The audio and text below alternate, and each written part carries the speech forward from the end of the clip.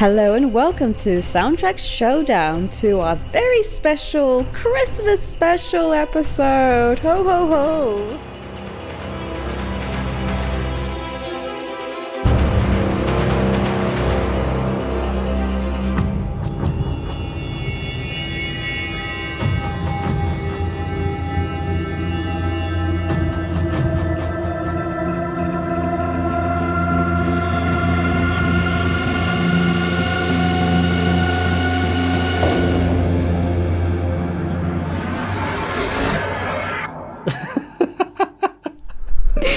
What are you laughing about, Tristan? Are you not in the Christmas spirit yet? Apparently not as much as you, but yep, let's do it. What do you mean? Well, was that bad? Look, I'm not quite at the point where I'm yo-ho-hoing spontaneously, but I'm hoping that'll come soon. Well, hopefully, since obviously the two films we're going to be talking about will lift you up and put you in a more of a Christmas joyful, mood. Absolutely. And look, I'm hoping that everybody out there listening is having a wonderful holiday period.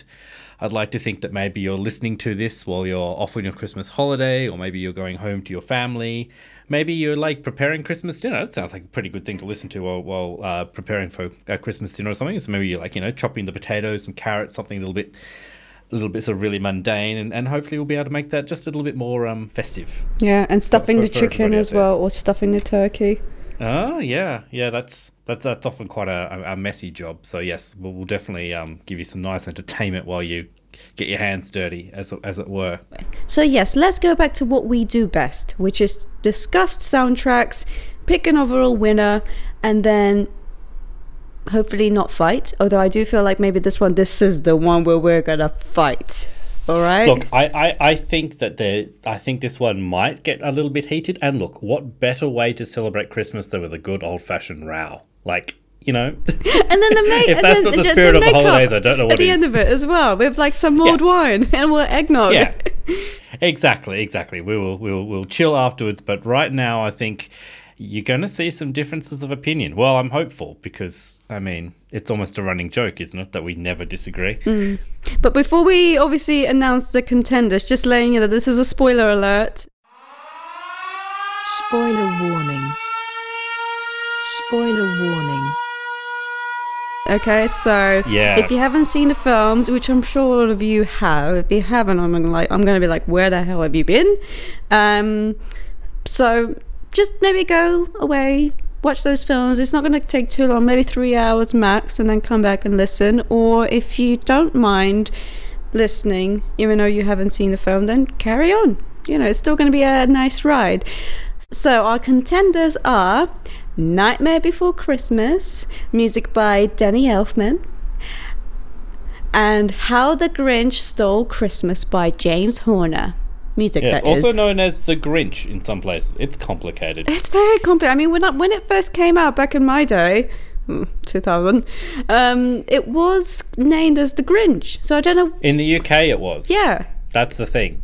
Where I was in Australia, it was How the Grinch Stole Christmas. Why you make things so difficult, though? Why do Australians make things very, very difficult for themselves? I think it's you guys. I think we had the same title as the US. I think you guys had the unique title. I'm not entirely sure why. I much preferred The Grinch. It just says it right, what's on the table, what's on the box. Okay, fair enough.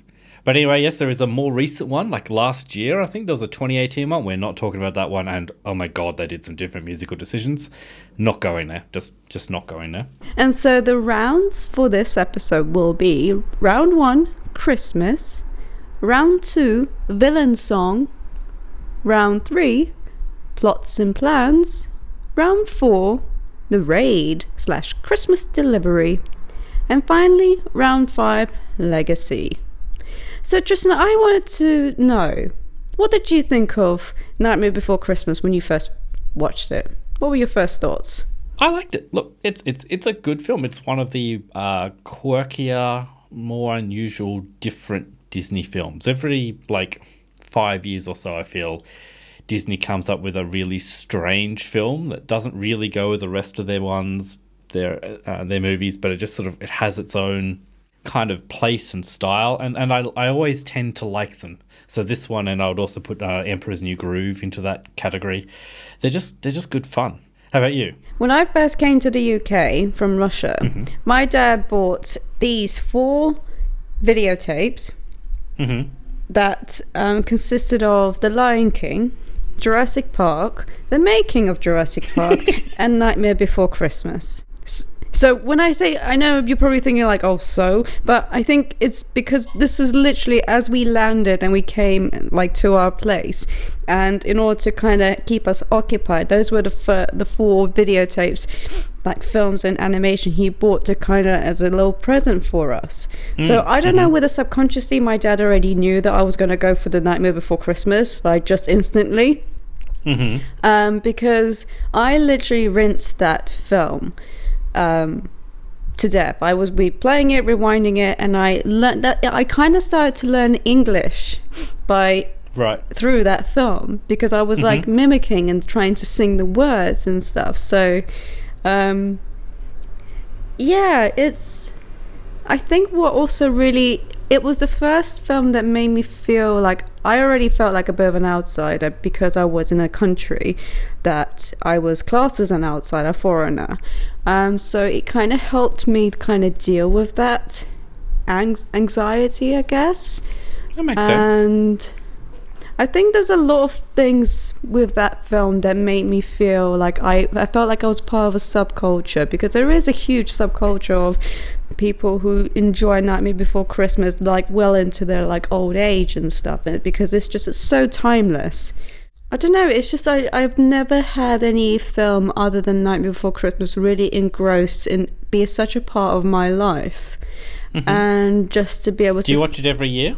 Yeah, it's twice a year. I literally watch it before Christmas. I literally watch it every year before Halloween and before Christmas. That's like my little tradition that I have, without a doubt. Yep. But hence why I love the fact that it celebrates the macabre, and it celebrates the sort of joyfulness of Christmas. Although I did at times wish that there was more Halloween moments. Like, even though they have the Halloween moment right at the beginning of the film, like, oh, just maybe a little bit longer, because it does shift to the Christmas vibe quite quickly, I guess, in some ways. But yeah, I mean, it just spoke to my inner goth. That's all I can say. In some ways, it's just my inner freak child. Yeah. So it does really hold a dear spot in my heart. That doesn't mean I'm going to be biased necessarily. I think it might. So, what did you think of the Grinch then? Is it the same thing where you saw it much later? Because it's funny for me. Like, I knew it came out in 2000, and I was about young, like 11, 12 or something like that. But sure, I didn't watch it at all until like literally a week ago. Yeah, me neither. I remember when the film came out, and like Jim Carrey was on he was on a high point. There were so many films, like he did Ace Ventura, The Mask, and a few other like very similar Liar, exactly. And so it felt like, oh, this is just another Jim Carrey film where he's like doing his caricatures or like physicality and just being a goofball. And so I just felt a bit like, I just felt a bit like I didn't want to watch another one where he's just doing the same thing over and over again.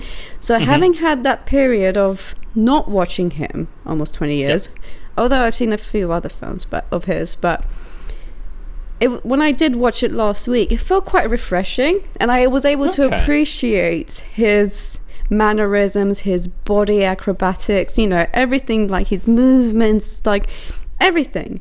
It felt, even though, and it's, so I kind of appreciated the film a little bit better. I didn't necessarily like the film. I think he's great. Yeah. It's weird. It's not my ultimate Christmas movie, but it's okay. It's got the colours. Wow. What? It's true. It's got the colours. That's the most lukewarm endorsement of a film I've ever heard. I'm sorry. Okay, well, what I mean, you could argue that The Nightmare Before Christmas lacks the colours. It doesn't have the colours, so it does halfway through. briefly it has. Yeah.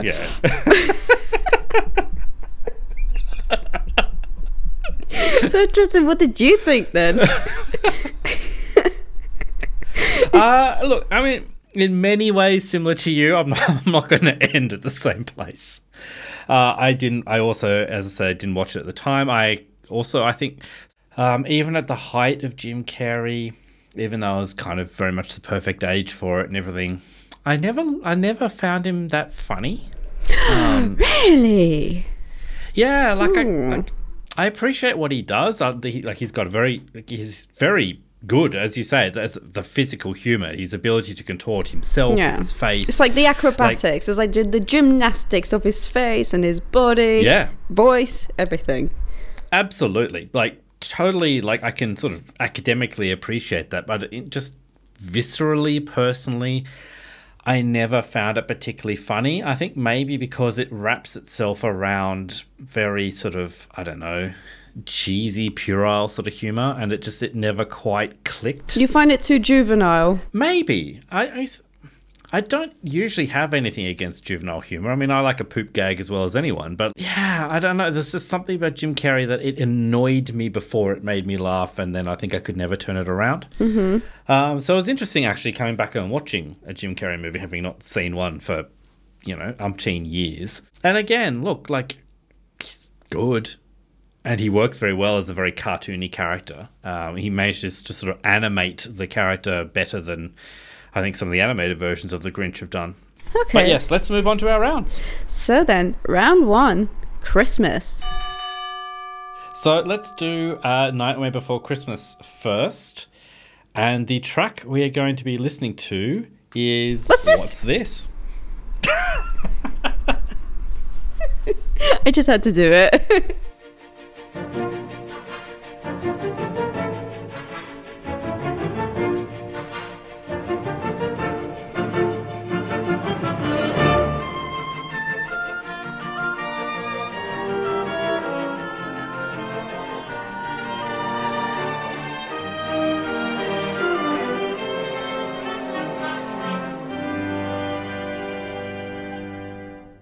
What's this? What's this? There's color everywhere. What's this? There's white things in the air.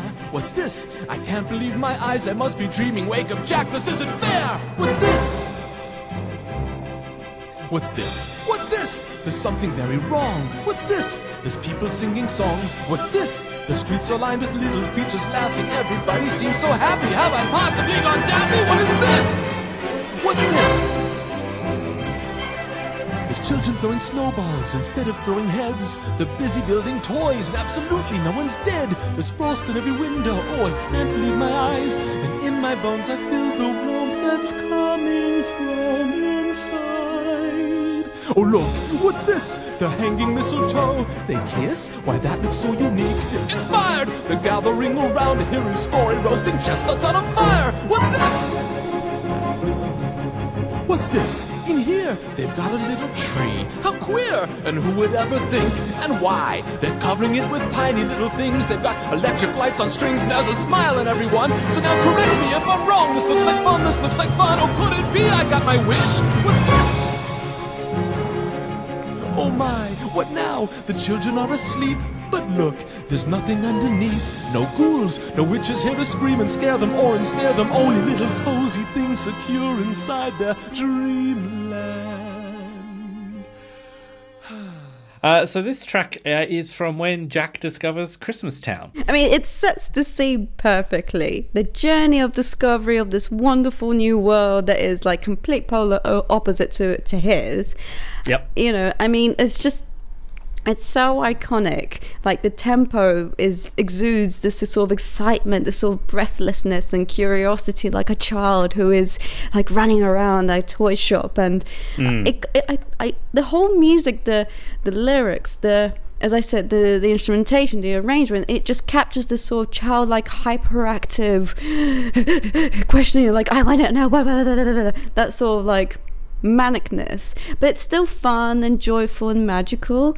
And I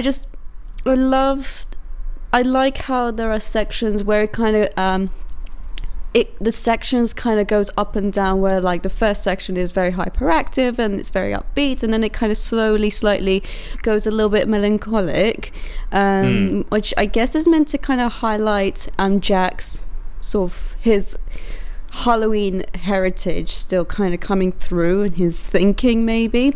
And I wonder if it's maybe like a faster variation of his the track called Jack's Lament. Yeah, I think there definitely is a relationship between both of those themes for sure. But yeah, I mean, I love it, and oh my god, you know why I love it so much is because it is timeless. And yeah, because you know why? It's because this is a little plug for a friend of mine who's doing a show currently at the Pleasant Theatre in Caledonian Road, because it's an amazing sort of drag panto set. It's a Christmas drag panto set in space called of course it is. Was it the Planet of Trash or something like that? But anyway, and they sing "What's This?" Wow. And like one of the characters actually sings "What's This?" in a way in relation to him discovering Christmas, because it's kind of the whole story set in this like planet of, well, it's basically Earth that's been covered in trash, and like the boy raised, like he's never known what Christmas is, and all of a sudden they go on this weird journey, and he and his mom, they end up at this place where he sees tinsel and he sees like lights and Christmas like decoration, and he's like, oh, what's this? And oh my god, the actor is amazing. The way he's able to keep up with the tempo and like have that breathlessness at the end, and just amazing. I think the fact that if you can kind of carry a song like that and apply it to a story, it's just a whole other story. Yeah. So yeah, for me it's a win. I mean, I love it. I mean, you? Yeah. Look, I mean, I don't think we need to explain it any better than that. I think that is the joy of it. I mean, yeah, I love that energy to it, and I love how dynamic it is, and that it speeds up, it slows down. And I guess like the obviously the round is called Christmas. What makes it Christmas is not just the musicality, but for me, as we said, it is this energy. Yeah. That comes through it. Yeah, you're right. It's less the sleigh bells, which are there, and more that you're right. It's like a hyper child running around a toy store at Christmas, of the promise of all of these new things, and just the insanity of it all. Yeah, I completely agree. So then let's move on to the Grinch, or how? Yes. I'm just going to call it the Grinch. You know, I'm not going to go. We'll just call it the Grinch from now on because it's a nice short. Sure. And then, Where Are You, Christmas?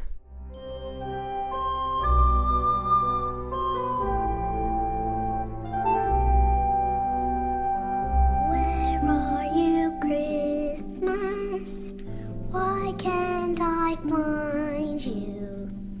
Why have you gone away? My world is changing, I'm rearranging. Does that mean Christmas changes too?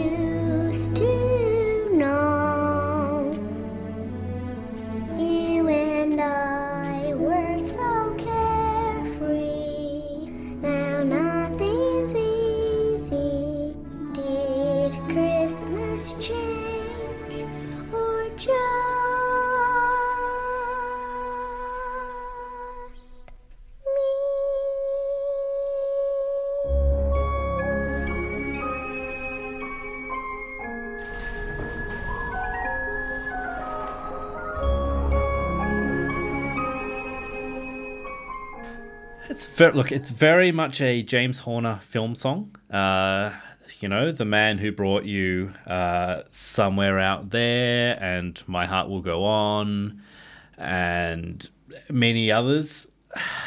I feel like this was very much an attempt to have another big hit, as it were. A big sort of like explodes out of the movie and becomes one of the great songs of Christmas. And I think we can say 19 years later, it didn't happen. Yep. I've never heard the song outside of the film. It's a decent song in its own right. I'm not a fan of the 6-year-old Taylor Momsen's version, and I apologize to any fans of Pretty Reckless out there, but I don't know. It doesn't work for me. I feel like you feel the child has been exploited. Maybe. There's a touch of that. There's definitely a touch of that. They think that if a little kid is singing it, then it's going to make it all nice and Christmassy, get you in the mood. I think they've gone too cute. I think that it's about 120% cute. She really lays it on, but it goes to a point that it becomes more parody than soulful. Mm-hmm. I was trying to work it out because like you're familiar with Somewhere Out There, right? Yep. From American Tail. Like I literally cannot listen to more than about 30 seconds of that without crying. I'll admit it straight up. There's something about it, and even now when it's not like I can even remember the story of the film that well. So I can't specifically tell you where it falls. There's just something about it that just hits me really hard. And I listened to it again the other day, and after I dried my eyes, I was trying to what's different, because it actually is quite similar in many ways. It has the same quite cutesy singing. The singing is a bit flawed. It's not too perfect, and it's similar in how it's done, but it just doesn't click at all. It doesn't work for me. Because I think it's because you notice that it's a formula. Maybe. But I think Somewhere Out There is formulaic as well. It's probably the same formula, but it works. This one doesn't. Okay. Well. Your thoughts? Terrible. Wow. Definitely of its time. Doesn't translate well. It's like it has that sort of cheesy late 90s, early noughties ballads type, the whole, oh my god, particularly when when Faith Hill sings it. It's that terrible Christina Aguilera and Anastasia vocal exaggeration. No. It was meant to be Mariah Carey. She wrote the lyrics. I think she wrote, did she? Well, some of the lyrics at least. I think so. And it's just, No. Just it really, I hurt my face listening to it for this podcast. I think I've got some wrinkles now. Because I'm just You're frowning so hard. I was straining myself, thinking, no, I have to do this. I have to listen for the podcast. I have to form an opinion. So guys, this is for you, okay? Can't argue with that. Look, I'm going to go through the motions of voting. Which one were you going to vote for, Ella? Isn't it obvious? It is obvious. So you're going to vote for what's this? Look, I will as well. I mean, yeah. Cool. Moving on to round 2, villain song. This is going to be entertaining. Yeah. So, let's start off with, again, The Nightmare Before Christmas and the Oogie Boogie song.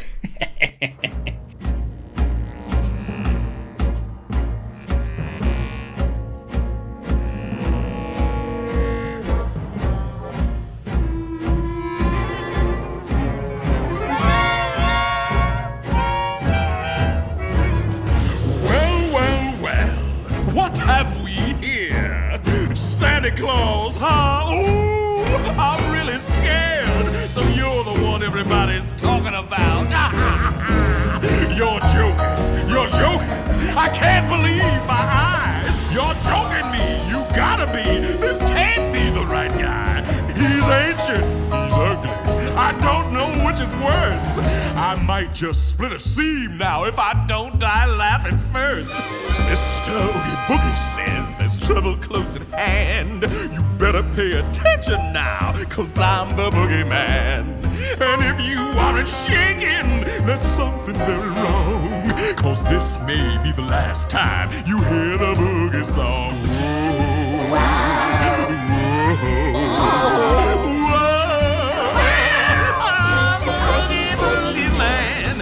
If I'm feeling antsy and I've nothing much to do, I might just cook a special batch of snake and spider stew. And don't you know the one thing that would make it work so nice? A roly-poly Santa Claus to add a little spice. Whoa. Oh. Yeah, I'm the Oogie Boogie Man. Release me now, or you must face the dire consequences. The children are expecting me, so please come to your senses. Ah, you're joking! You're joking! I can't believe my ears! Would someone shut this fella up? I'm drowning in my tears. It's funny! I'm laughing!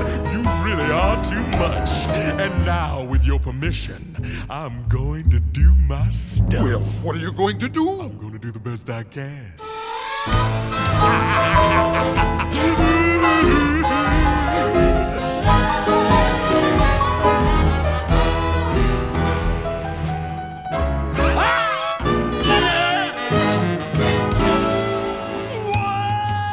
Yeah, I love it.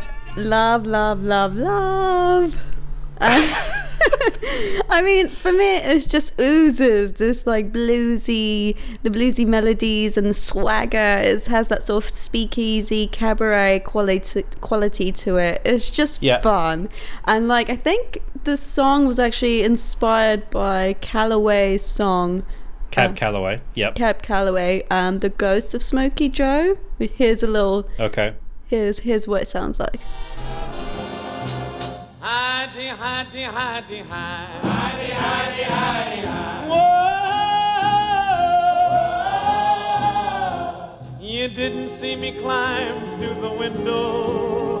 Nobody had to open that door. I love it. I think the characterization and like this, you really feel for Santa, you know?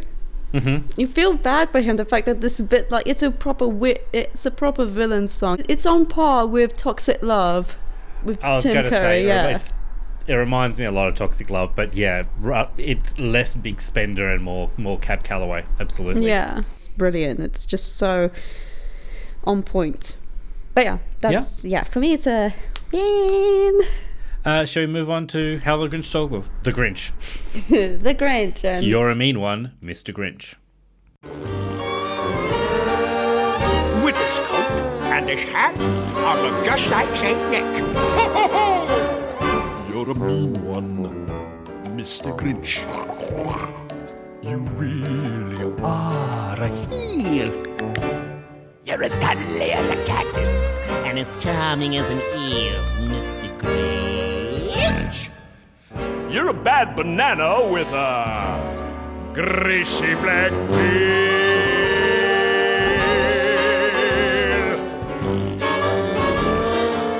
Just face the music, you're a monster, Mr. Grinch, yes you are. Your heart's an empty hole. Your brain is full of spiders, you got Gallagher's soul, Mr. Grinch. Well, I wouldn't touch you with a 39 and a half foot pole.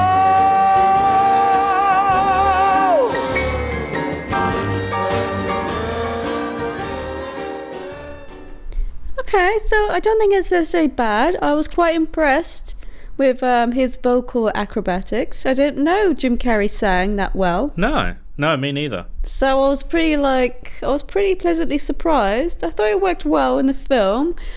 I kind of feel, and I might be wrong, but because obviously we've talked about Oogie Boogie, I almost feel as though James Horner kind of maybe tried to do something similar to that. Possibly. So I don't think James Horner had a whole lot to do with this one, to be honest.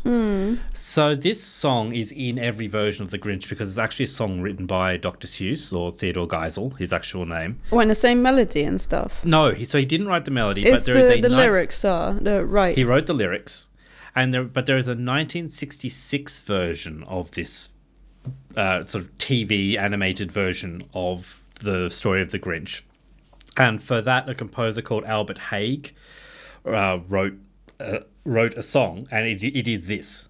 It is this song. All that's really been done for the 2000 film is it's been reorchestrated a bit. I would assume that was by James Horner, and then Jim Carrey has sung it, and Jim Carrey obviously stops and starts and does all these actions in between. So he's 100% made it his own. But the song and the basic idea of the song is as it was in the 1966 version. And here is that 1966 version. You're a mean one, Mr. Grinch. You really are a heel. You're as cuddly as a cactus. You're as charming as an eel, Mr. Grinch. You're a bad banana with a greasy black peel. Okay. Well, to be honest, I actually prefer the original. Now that we've just played that, I much prefer.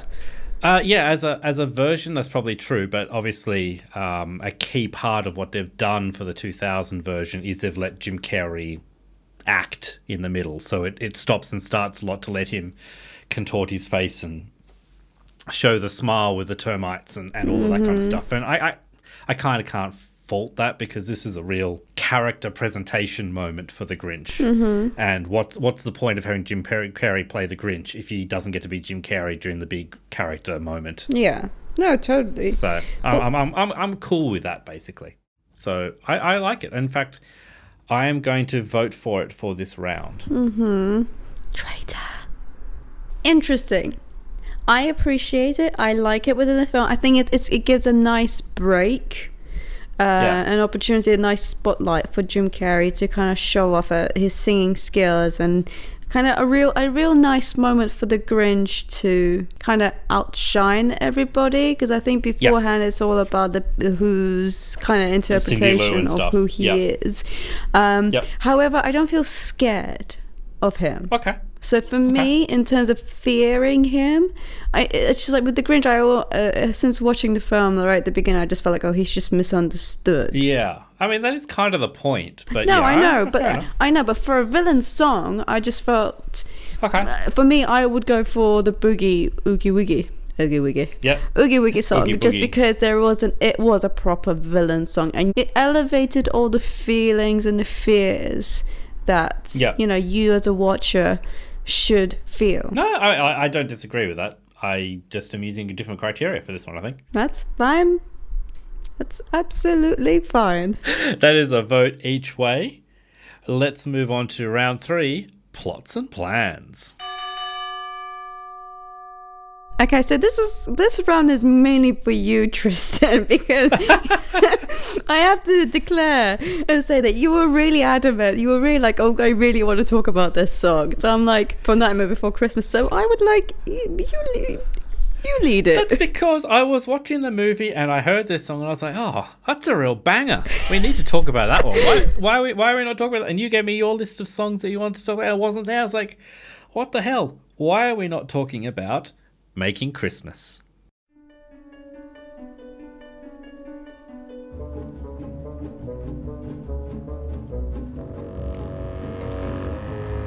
This time, making Christmas. Making Christmas. Making Christmas is so fine. It's ours this time, and won't the children be surprised? It's ours this time. Making Christmas. Making Christmas. Making Christmas. Time to give them something fun they'll talk about for years to come. Let's have a cheer from everyone who's going to call. Snakes and mice get wrapped up so nice with spider legs and pretty bows. It's ours this time. All together, that's and this with all our tricks. We're making Christmas time. Here comes Jack. I don't believe what's happening to me. My hopes, my dreams, my fantasy.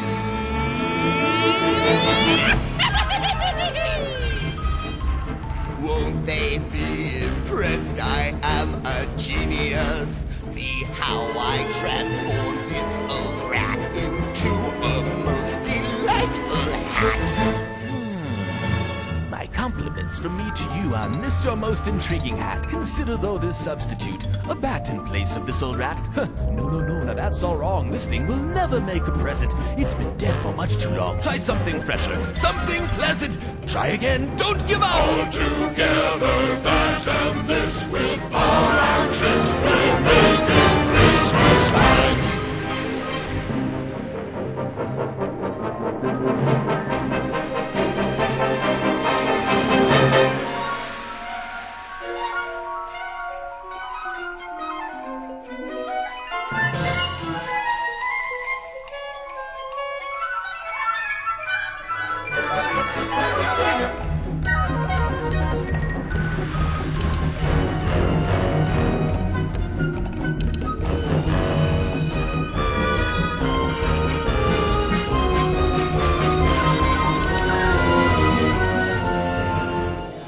Yeah, so tell us, Tristan, why do you like this? It's fun.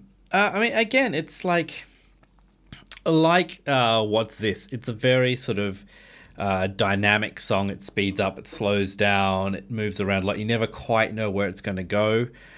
Obvious thing we do have to talk about, and probably the thing I like least about it, is that excessive use of the ba ba ba ba Dies Irae 4-note motif thing, which, I mean, last month we did our pet peeves, and that was like the very next thing on my list was overuse of Dies Irae. But look, in this case, I'm okay with it because it's using it in a sort of very silly, mocking kind of a way, and it's fun. So you would know this, of course, but like the sort of the basic story of how this stuff came together is that Tim Burton and Danny Elfman would sit down and they would work the songs out between them, and then the song would be taken to the animators, and then they would plan the animation, because obviously with stop motion you need that. You need to have the exact plan as to where you're going. Yeah. It takes them like weeks to do a sequence like the Making Christmas sequence. It is really, really good fun. And I like how it shifts at the back half of the song. It's constantly shifting between the Halloween worlds, Town yeah. and Christmas Town. Yeah, and it just by switching orchestration mainly and taking the ba ba ba ba motif out, it instantly becomes Christmas and then back again. It's like to and fro. That's fun. I think it's for me as a set piece of the music working with the animation and working with the various ideas of the film. That's the best part of the film for mine, of where it's all working together in harmony. Mm-hmm. Oh yeah, totally. And it's just like, for me, like, I even love the percussion. It's just so fun to play with. Like, if you're a drummer, if you're ever performing Making Christmas as an orchestra, just because it's just so all over the place, and it's just so, it's not your typical drum rhythms being made. And this is something that I think is a very Danny Elfman-esque trope of his, because it's very it has this sort of like syncopated, like weird sort of off the beat kind of like Yeah, he loves that little, sort of slightly off oompa-pa. Yeah. Danny Elfman. And yeah, absolutely. I love it. I don't know why. Yeah. It just makes my shoulders want to go up and down, up and down. Yeah, you know. It's fun. It's good fun, and it's perfect for the tone of this film. Absolutely. Yeah, and it's quite funny how like it's Making Christmas. It's I think what I love about it is just kind of like the meaning behind it, where you have these citizens of Halloween Town who are genuinely trying to do a nice thing in their minds. You know, they're helping Jack fulfill his dreams and are working as a team, and they're creating these horrific things that to them is just like, oh, it's what we like. You know, it's like an Addams... it's a gift for the children. Yeah, it's like an Addams Family type vibe where, like, you know, Addams Family, they're quite known for like playing kill each other, but that's for them, that's normal, and that's, you know, it's like, well, we love each other still. So it kind of has that nice juxtaposition vibe about it. And then and then you have, when it goes to the Christmas town, it's all very like your typical traditional fluffy, lovely sort of like, you know, there's a moment when the silhouettes of the rainbows go past, and it's kind of like it's just like, it has that sort of Tchaikovsky sort of like ballet element to it as well. Now then, moving on to The Grinch Stealing Christmas.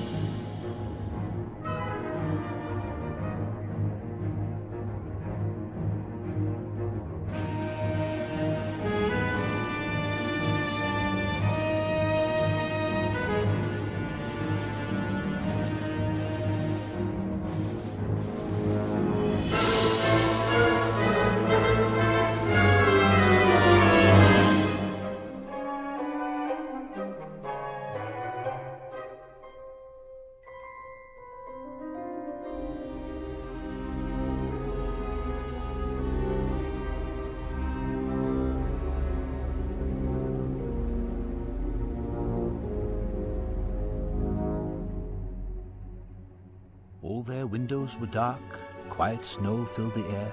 All the Whos were all dreaming sweet dreams without care, when he came to the first little house on the square.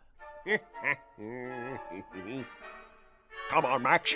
It's our first stop. The old Grinchy claws hissed, and he climbed to the roof, empty bags in his fist.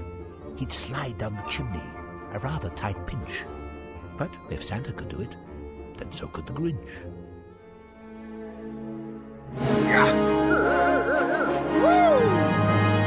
La-la!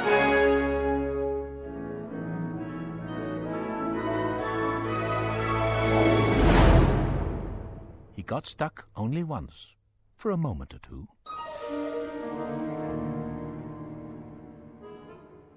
This is kind of wild as well. I wrote dark. This must be, yeah, I find, for me, it's setting some sort of record for the numbers of styles of music that it shifts between.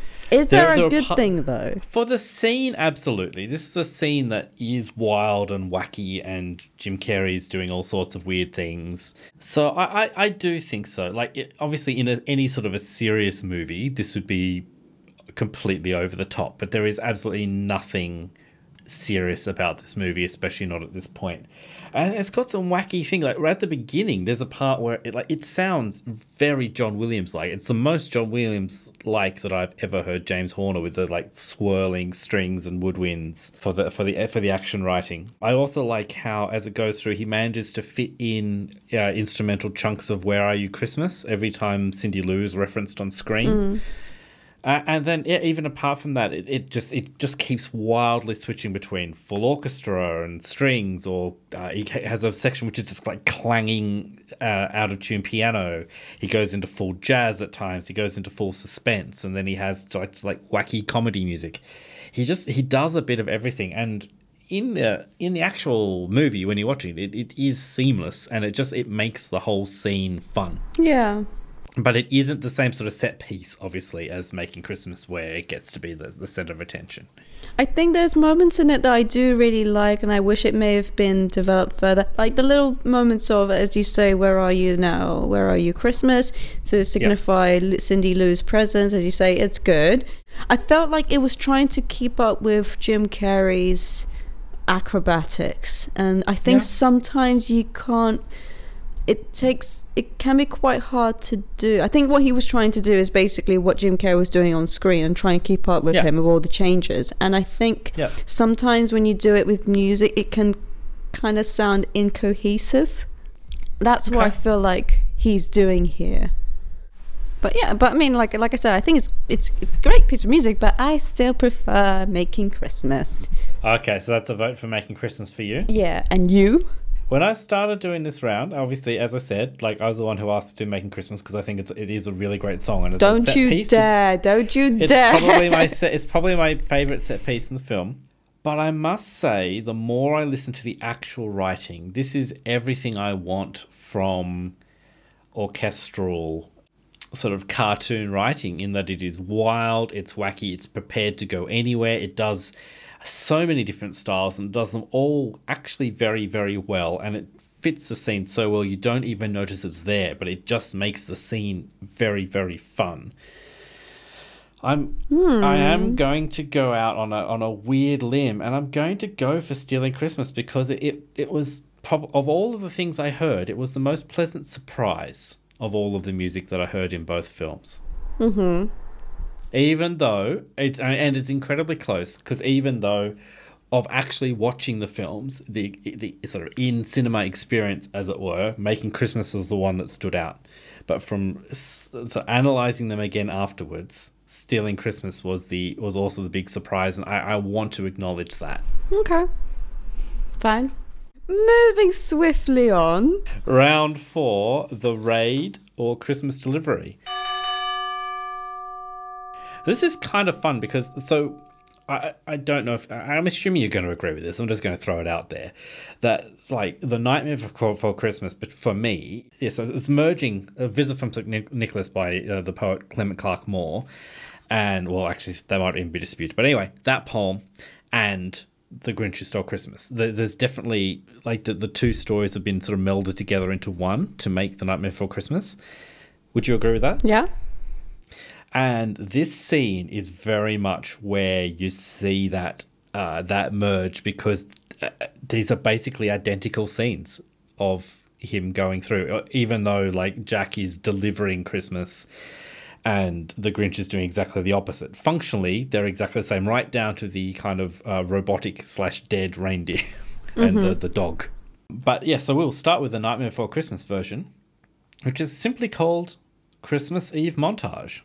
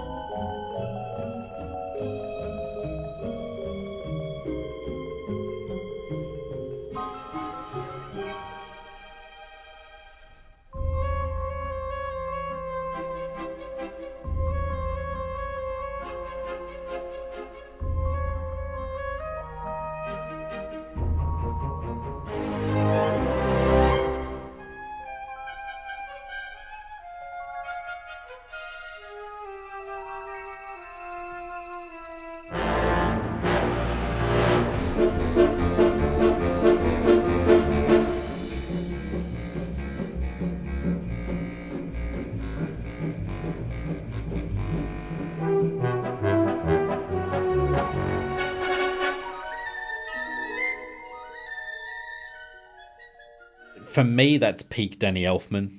That just that sound, it's that Pa sound again, just that wild wackiness. I mean, you hear that and you expect, Tim Burton to come up on the screen. It's just like that's it. Well, it throws you into that sort of Christmas mood and Christmas journey, and just going through, like you're on a journey with Jack on that sleigh. Dead sleigh. I like the fact that it shifts between the various sort of cliches. You've got your sugar plum fairies, you've got your German Pa, you've got your little Danny Elfman string patterns. There's lots of hints to Jack's Lament, as you mentioned earlier. There's lots of chunks of other songs from the soundtrack. It all sort of comes together, and it's almost like an overture in a way, the way that it sort of recycles everything. In many respects, actually, this track reminds me a lot of Stealing Christmas in the way that it is bouncing between ideas quite wildly, and it is very, very good. How about you? I think I love like the moments of where it introduces different ethnic sort of instrumentation, like when the snake comes wrapping itself around the tree, and it's kind of like, and then the next shot would be the is it, what do you call it? What's that called? Is it a wreath that hangs on the wall, and then that comes alive, and then it sets these little toys of horror nicely. And then it crescendos right at the end, where they're running after the kids, they're trying to swallow the Christmas tree, and it's just, I love it. It's just this terror, there's excitement, there's it's just it hits all these it's really an exhilarating film moment, and the music does that as well. It does its job. Shall we move on to How the Grinch Stole Christmas and the track Big Heist?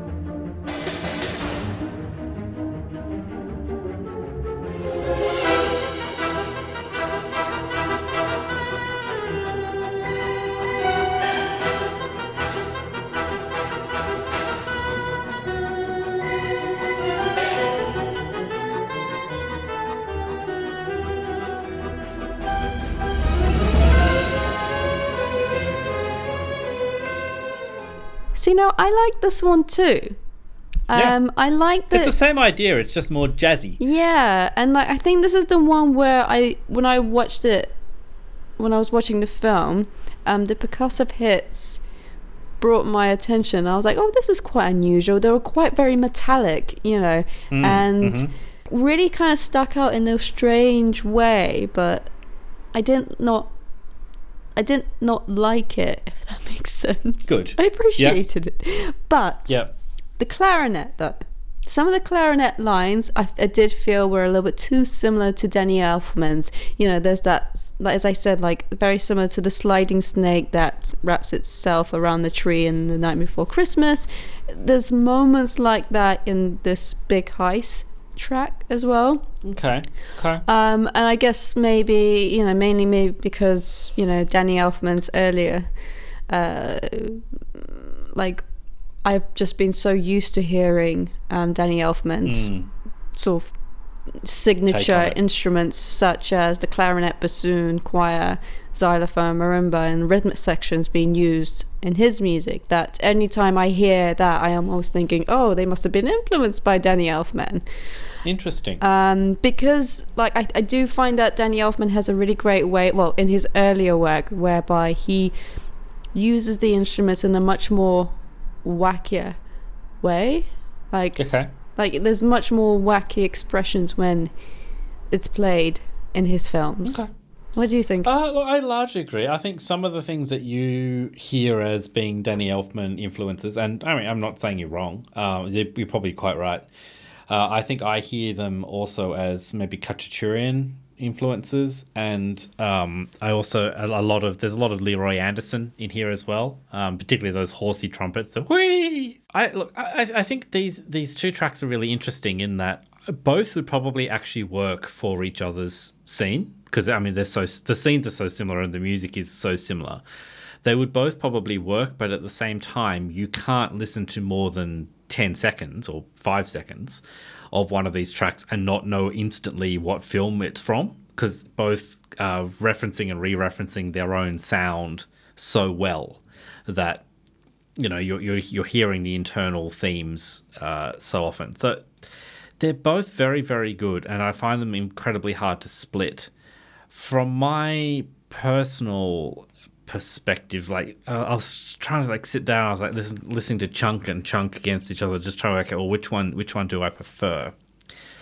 For me, I think I find Big Heist, so from The Grinch, just that bit more dramatic than the Christmas Eve montage. I think the orchestration is just that bit richer and bolder, and so it punches a little bit harder for mine. I think that purely comes from the fact of Nightmare Before Christmas is quite early in Danny Elfman's career, so he wasn't maybe quite there yet, whereas this is actually quite late in James Horner's career. I think he's just that little bit more sophisticated in the number of orchestral sounds and techniques that he can bring to bear onto essentially the same scene. So I just found it that little bit weightier. But at the same time, as you said last week, I mean, Danny Elfman, I think he probably gained in his orchestral richness, but he lost his wackiness over time. Yeah, which is why, for me, I prefer the Christmas montage. For the things that you don't particularly like, you know, the sparseness or the sort of rawness and maybe the kind of a little bit of amateurness, I like and I appreciate. Okay. So I'm voting for Big Heist, and I'm assuming you're voting for Christmas Eve montage? Naturally. Okay. So we've had some split rounds. Let's see what happens in round 5, Legacy. Do you like to talk to the legacy of The Nightmare Before Christmas? I think I've kind of touched upon it at the beginning, to be honest. Yeah. I think in terms of the film, I think it's timeless. I really do. I think it's translated well over time. The fact that even at some point, I think it was maybe about 10 years ago, whereby that group of musical genre that I grew up listening to, like grunge, rock, sort of alternative music, a lot of very famous artists in that sort of niche got together and actually recorded the album. I think Marilyn Manson actually produced and headed that project. He recorded This Is Halloween, and he reworked like every song from Nightmare Before Christmas original soundtrack was reworked and sung by people like Amy Lee from Evanescence, Fiona Apple. I've not heard this album. That sounds phenomenal. And I'm not saying that all of them are great, but just the fact that, I mean, because it was released in 2006, but still the fact that it had that sort of impact and that, you know, even in that generation, people wanted to kind of connect with people through. I think it has a major legacy that it's always going to speak to the odd child, or the child who feels at odds with the world, and make them feel connected and make them feel like it's okay to be weird, you know, and to be true to themselves. I think that's the legacy that film and the music really is at its heart. It's definitely a cult film of people of our age, basically. It's the cult film of the outsider. Do you want to unpack that a bit as to what particularly about it spoke to you? Or I assume you've probably bonded with other people over this film, have you? Yeah, absolutely. But like I said, I mean, the people who I feel are like me or felt like me as being outsiders, we bonded because, as I just mentioned earlier, the fact that we felt like it was okay to like something strange and weird and macabre. Right, yeah. So is it the disconnect between the Halloween and Christmas that does that for you? I'm trying to just sort of like pinpoint what is it about this film that just so captures that idea? I think it's the aesthetics. I think it's everything about it. From the costumes, the design work, the influences that, you know, from the German Expressionism, and how it's been kind of remodernized, and it's created this world, and because you haven't seen anything else like that. No. You know, if you even try and look back before Nightmare on Elm Street, there's no other real film like that. Yeah. I don't know. It unites people. It does. It really, really does. It makes liking dark things fun. Yeah. That's the best way I can describe it. That's why it kind of spoke to me, because, and the fact that it's okay to like things that are dead. Like the same way that Addams Family, I like Addams Family because of its sort of quirkiness and kind of reverting that the things that you fear, you shouldn't fear them, really. Okay. I mean, just to kind of finally say about the Christmas element, because I don't think we kind of mentioned it as much in terms of the legacy. I think the story or the moral behind Nightmare Before Christmas is kind of important as well, whereby, I mean, as far as I got behind and the notion that I got from it. I'm curious to hear this, actually. What do you feel is the message of Nightmare Before Christmas? Just be true to yourself. Okay. Some people might say like, oh, don't overstep your own boundaries, I guess. Yeah, I my gut reaction of the message of Nightmare Before Christmas is stay in your lane. Like, let Christmas be Christmas and Halloween be Halloween. There's that interpretation, yes. I think what I kind of got from it was that at least there was understanding between each other, because, you know, you have the moral is that you tried it, but then you know, I think if Jack was successful in his sort of Christmas run, then that's fine. The moral of the story is that, like, you know, anything, you can make anything happen. Anything you can do, you put your mind towards, you know, you can make it happen. But I think because he underestimated he underestimated the audience, I guess. Yeah. And underestimated the meaning of Christmas. You know, because he was trying to bring in the ideology of Halloween into Christmas and not really understanding what it's about. That's where he failed. And that's where I kind of feels like, you know, you can try and you can go outside the box by all means and, like, you know, try something new. But at the core of it, it's don't forget who you truly are. Okay. And don't try to push that aside, because I think he was having like an existential moment where he was questioning himself a lot because he was going through the motion, and like all he needed was just basically an inspiration. Because then straight afterwards he kind of found himself back, and he was just kind of like, you know what, I've got all these ideas now. If he hadn't made that mistake and had that experience of trying to be Santa Claus a failure, it would have now helped him to challenge himself to realize that actually what I have is actually good. I just need to really work on what I already have. Okay. Yeah, I can see that, because in many respects it's kind of a tragedy in that he tries to do a thing and it fails badly. But out of that tragedy doesn't come, like, you know, death and failure, although probably a few people die, but instead comes like a newfound respect and understanding. Because obviously it ends with Santa Claus like leaving Christmas gifts for Halloween Town. So it actually ends, even though they've abducted him and submitted him to this villain who wanted to almost cook him or something. Yeah, they find a common ground and respect amongst each other. So and it's I think that's respecting.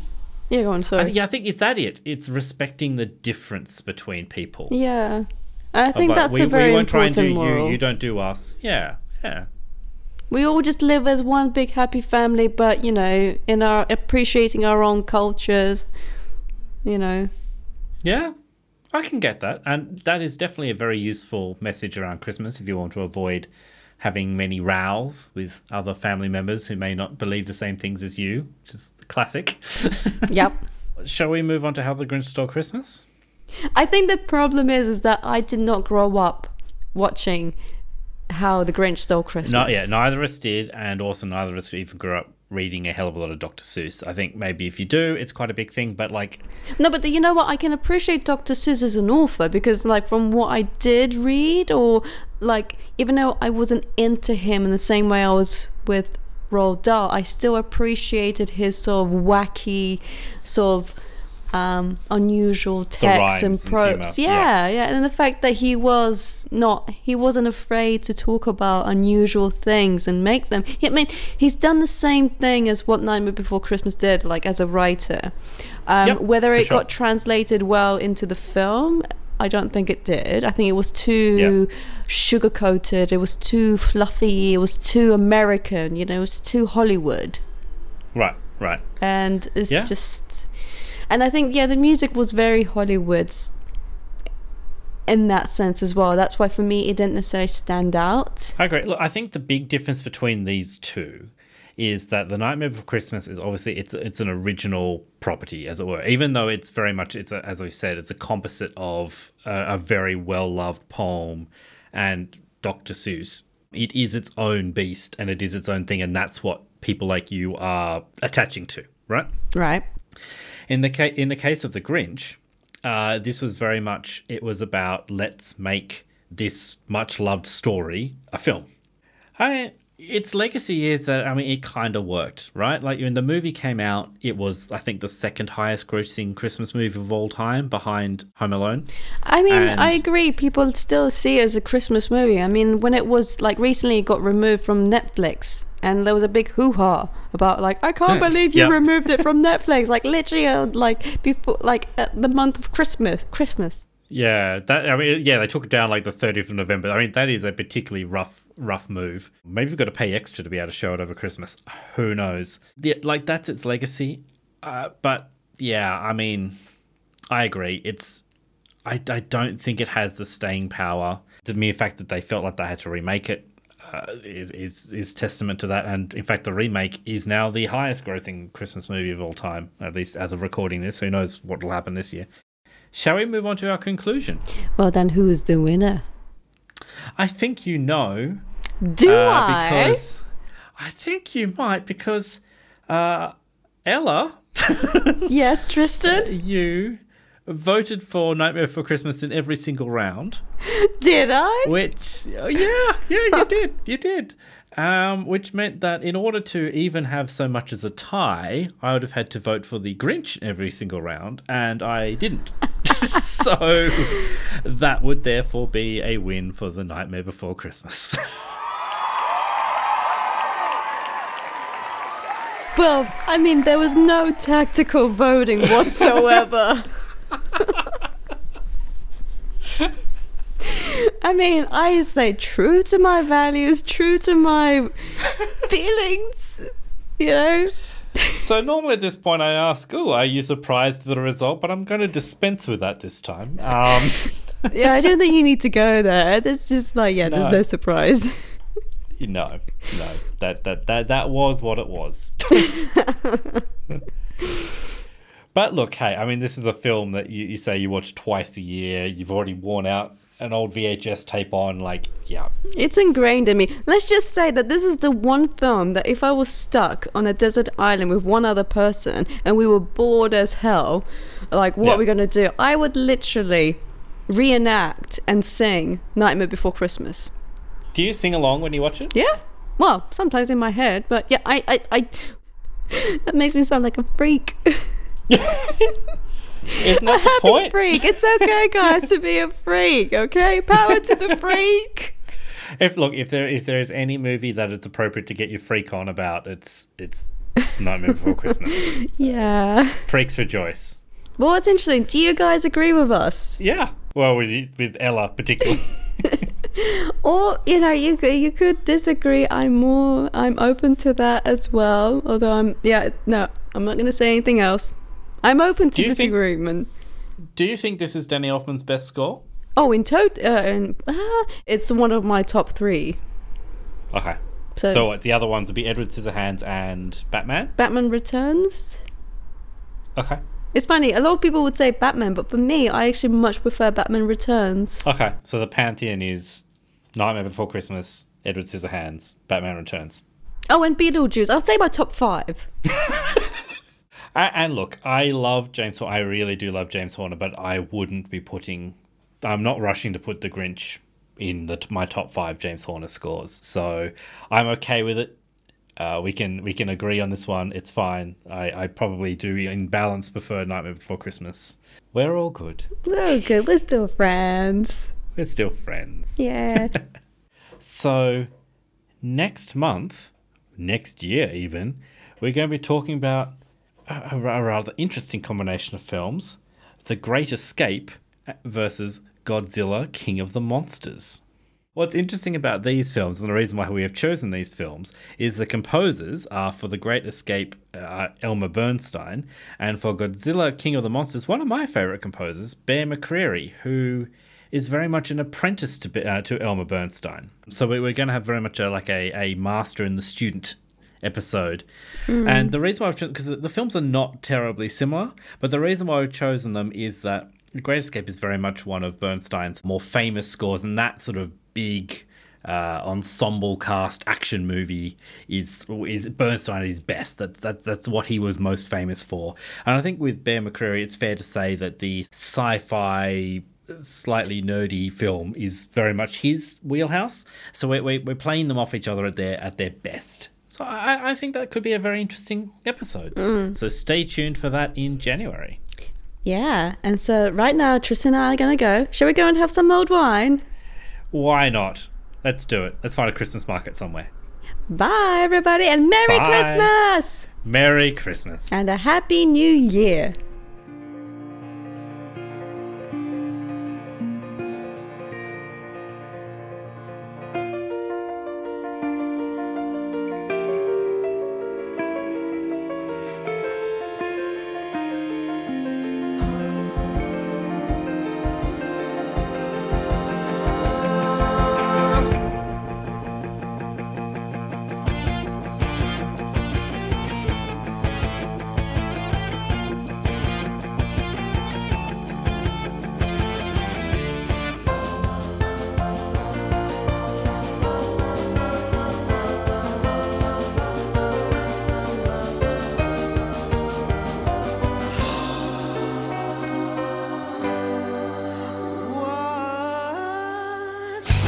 What's this? There's color everywhere. What's this? There's white things in the air. What's this? I can't believe my eyes. I must be dreaming. Wake up, Jack. This isn't fair. What's this?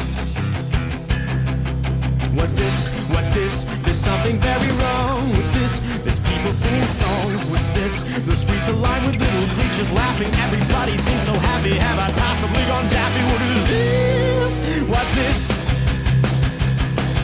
There's children throwing snowballs instead of throwing heads. They're busy building toys and absolutely no one's dead. There's frost in every window, oh I can't believe my eyes. And in my bones I feel the warmth that's coming from inside. Oh look, what's this? They're hanging mistletoe. They kiss, why that looks so unique. Inspired, they're gathering around to hear a story. Roasting chestnuts on a fire. What's this? What's this? And here, they've got a little tree. How queer, and who would ever think? And why? They're covering it with tiny little things. They've got electric lights and strings, and there's a smile on everyone. So now correct me if I'm wrong. This looks like fun, this looks like fun. Oh, could it be? I got my wish. What's this? Oh my, what now? The children are asleep. But look, there's nothing underneath. No ghouls, no witches here to scream and scare them all and snare them all with little cozy things to cure them.